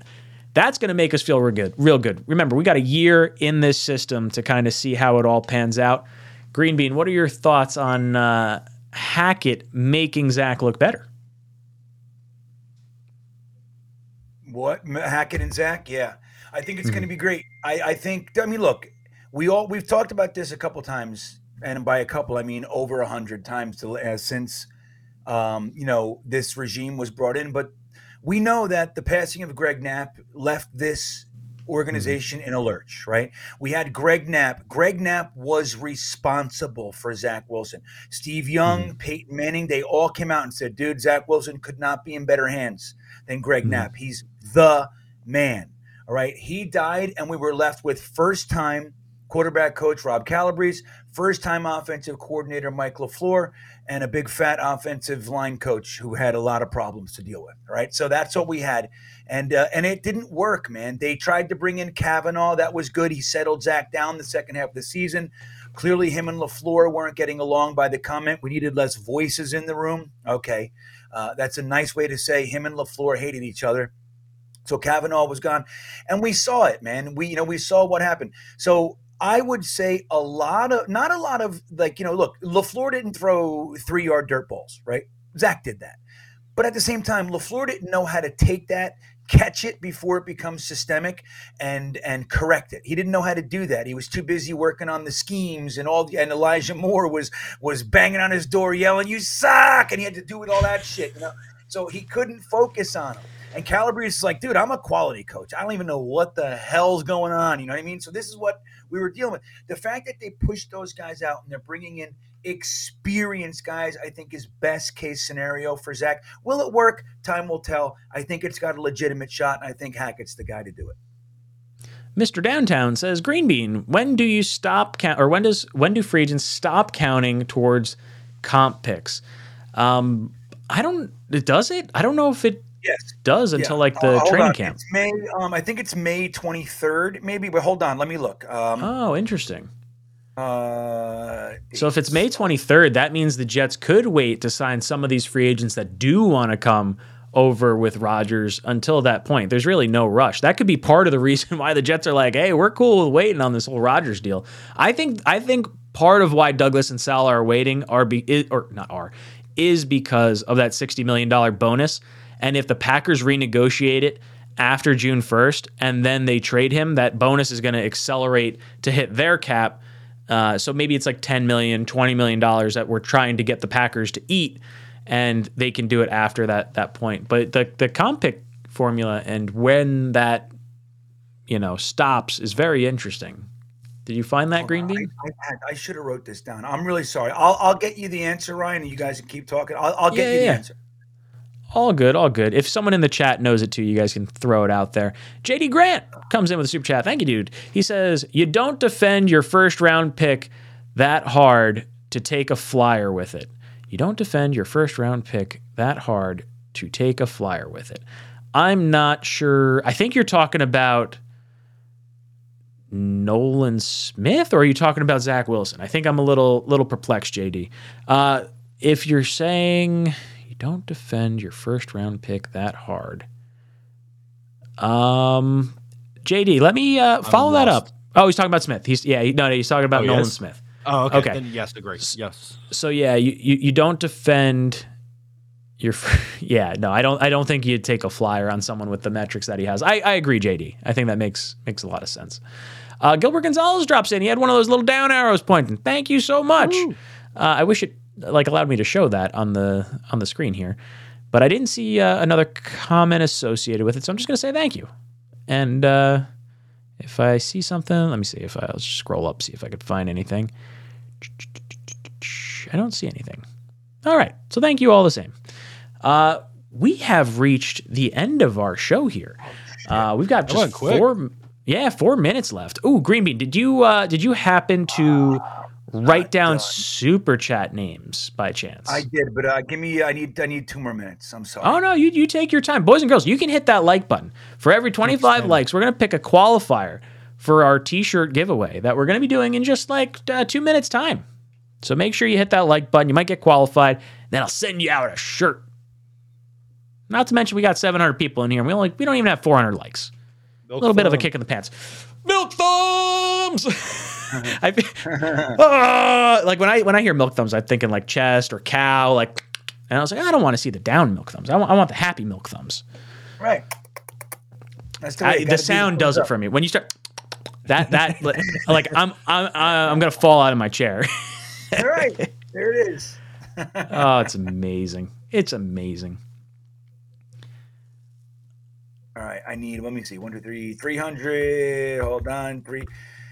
Okay, it's so crazy because I'm on top of this, but now I got to get 4 more. So hold on. So we need 16 total, if my math is correct. Yeah, 4 times 4 is 16. I had to do that with my head. my brain math. You're good like that. I don't know. I didn't have the calculator here. I was like, oh geez. Counting on my fingers. I'm like, I have my shoes off right now. I'm using my toes. It's a whole mess over here. They're not painted yet. They might be painted at some point. Oh, by the way, boys and girls, if you are a member of the channel, at 10:30 tonight, I'll be doing my 10 o'clock mock for members only. We're going to be doing a mock draft surrounding the Jets draft class now that Elijah Moore has been moved. Last week we did the Aaron Rodgers trade and what we thought, that would be worth. But we'll have a little bit of a conversation after this stream, and we'll do some member mock draft action. It was fun last week. So if you guys want to be a part of that, don't forget that I just posted the link to the actual stream before this came on. I forgot to post it before that, but. And for all non-members, yes, I'm a glutton for punishment, and I'm exhausted and haven't slept in days, but I'm going to do it. I'm going to do a 10:30 show. Yes. There it is, GreenBean, the after hours Jet Fest. All right, I need 1 more. Hold on here. We're going to do it. Go for it. Oh, no, Matt disappeared. Where'd he go? Oh, he's coming back. There he is. No thumbs, Mac. There he goes. He did it again. What the hell is this shit? Matt is back. Back again. Matt is back. Matt is back. Tell a friend. Matt is back. Matt is back. Matt is back. Just get the whole... Wait, GreenBean, let's see if we can do it at the same time. Oh, wait, hold wrong. on. I got to get over to the thing. What are you doing? Oh, yeah. I'm trying to sync it up. It's not working. Bobblehead bean. I'm lagging. I can't get it to sync. Holy shit. Oh, Jesus Christmas. I'm good, man. I'm good. I'm ready to go. All right, ready to go. Do we want to do a number? How many names you got there? Like, what are we trying to do? Odds or evens? We're trying to do some. Oh, you know what? I need one more because they just passed 25. Hold on. All right, let's see who the last qualifier is. This is it.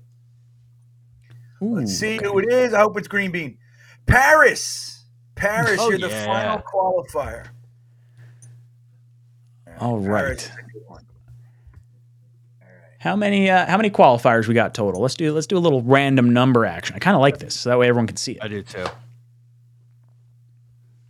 Wait. 17. 17. That feels wrong. There's no way. No. 425. It is. What? 400 is 16. 425 is 17, dude. Did you write down the super chats that we asked? No. Oh, sorry. I asked you before. I was like, "Oh, you got all the super chats too?" And he's like, "Oh yeah, I got it all." All right, so hold on, let me go. I didn't hear that. It's all good. 1, 2. I'm gonna put Justin Crazy in there 4 times because he threw in a $100 super chat. So let's say 1, 2, ballot for Justin. 6, 7, 8, 9, 10, 11, 12, 13, 14, 15, 16, 17, 18, 19, 20, 21, 22, 23, 24, 25, 26, 27, 28, 29, 30, 31. All right, so we got 31 from there plus 17. So 1 through 17 will be the list that GreenBean has, and then 18 through, what is that math? 48? Will be from my list over here. So and 18 and over will be from my list that I have over here. 1 through 17 will be on your list from the live chat. So here we go. Random number. Oh, 37. All right, so what was it? 48. So I go back. 48, 47, 46, 45, 44, 43, 42, 41, 40. Hold on. 40, 39, 38. I think that's 37. Yeah, we got Keith Berntsen. Keith Berntsen. Reach out to me on social media. You get reach out to me on, what is it called? jetstalk247@gmail.com. So, Keith, you're going to be our t-shirt winner tonight. Thank you. Much, much, much appreciated. But let's go around our panel. Let's give our closing thoughts here. And, GreenBean, any last thoughts for our panel tonight? Yeah. All right. All non-members, obviously all members should attend the 10 o'clock mock, but all non-members, if you're feeling lonely, come on over to GreenBean Jets Fan at 10:30. We're going to hang out and talk about sugar plums. Matt, any last words for our panel? New episode of Just Jets drops tomorrow. We're laughing at Packers fans who thought they were getting a first-round pick. There's 2 rants in me in this episode, so make sure to check it out. I absolutely love it. Boys and girls, remember 10 o'clock mock happening at 10:30. Members only exclusive. We're going into the Jets mock draft post Elijah Moore trade. Make sure you're there or be square. This is Jets Talk signing off. JETS. I think every single person in this locker room is a competitor at the highest level. So, yeah, when you feel as if your backs are against the wall, you never have to feel like you got to do it by yourself. Unbelievable throw. Under pressure. Sacked by Quinnen Williams. Right sideline, Usamas got it. You look to your left and your right, you got guys out there with you that our whole point is to help each other. This one to Mims.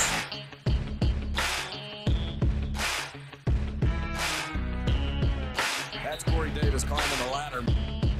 To be able to go out and lead these guys, just to know how hard these guys work and how important it is to them, and then you get that chance to lead them. Everything that happened that needed to happen for us, it almost felt like kind of like a sign, like give it like a second chance almost. Gets extra pushes, running left. Maybe a little extra life to breathe in the locker room. Touchdown Jets.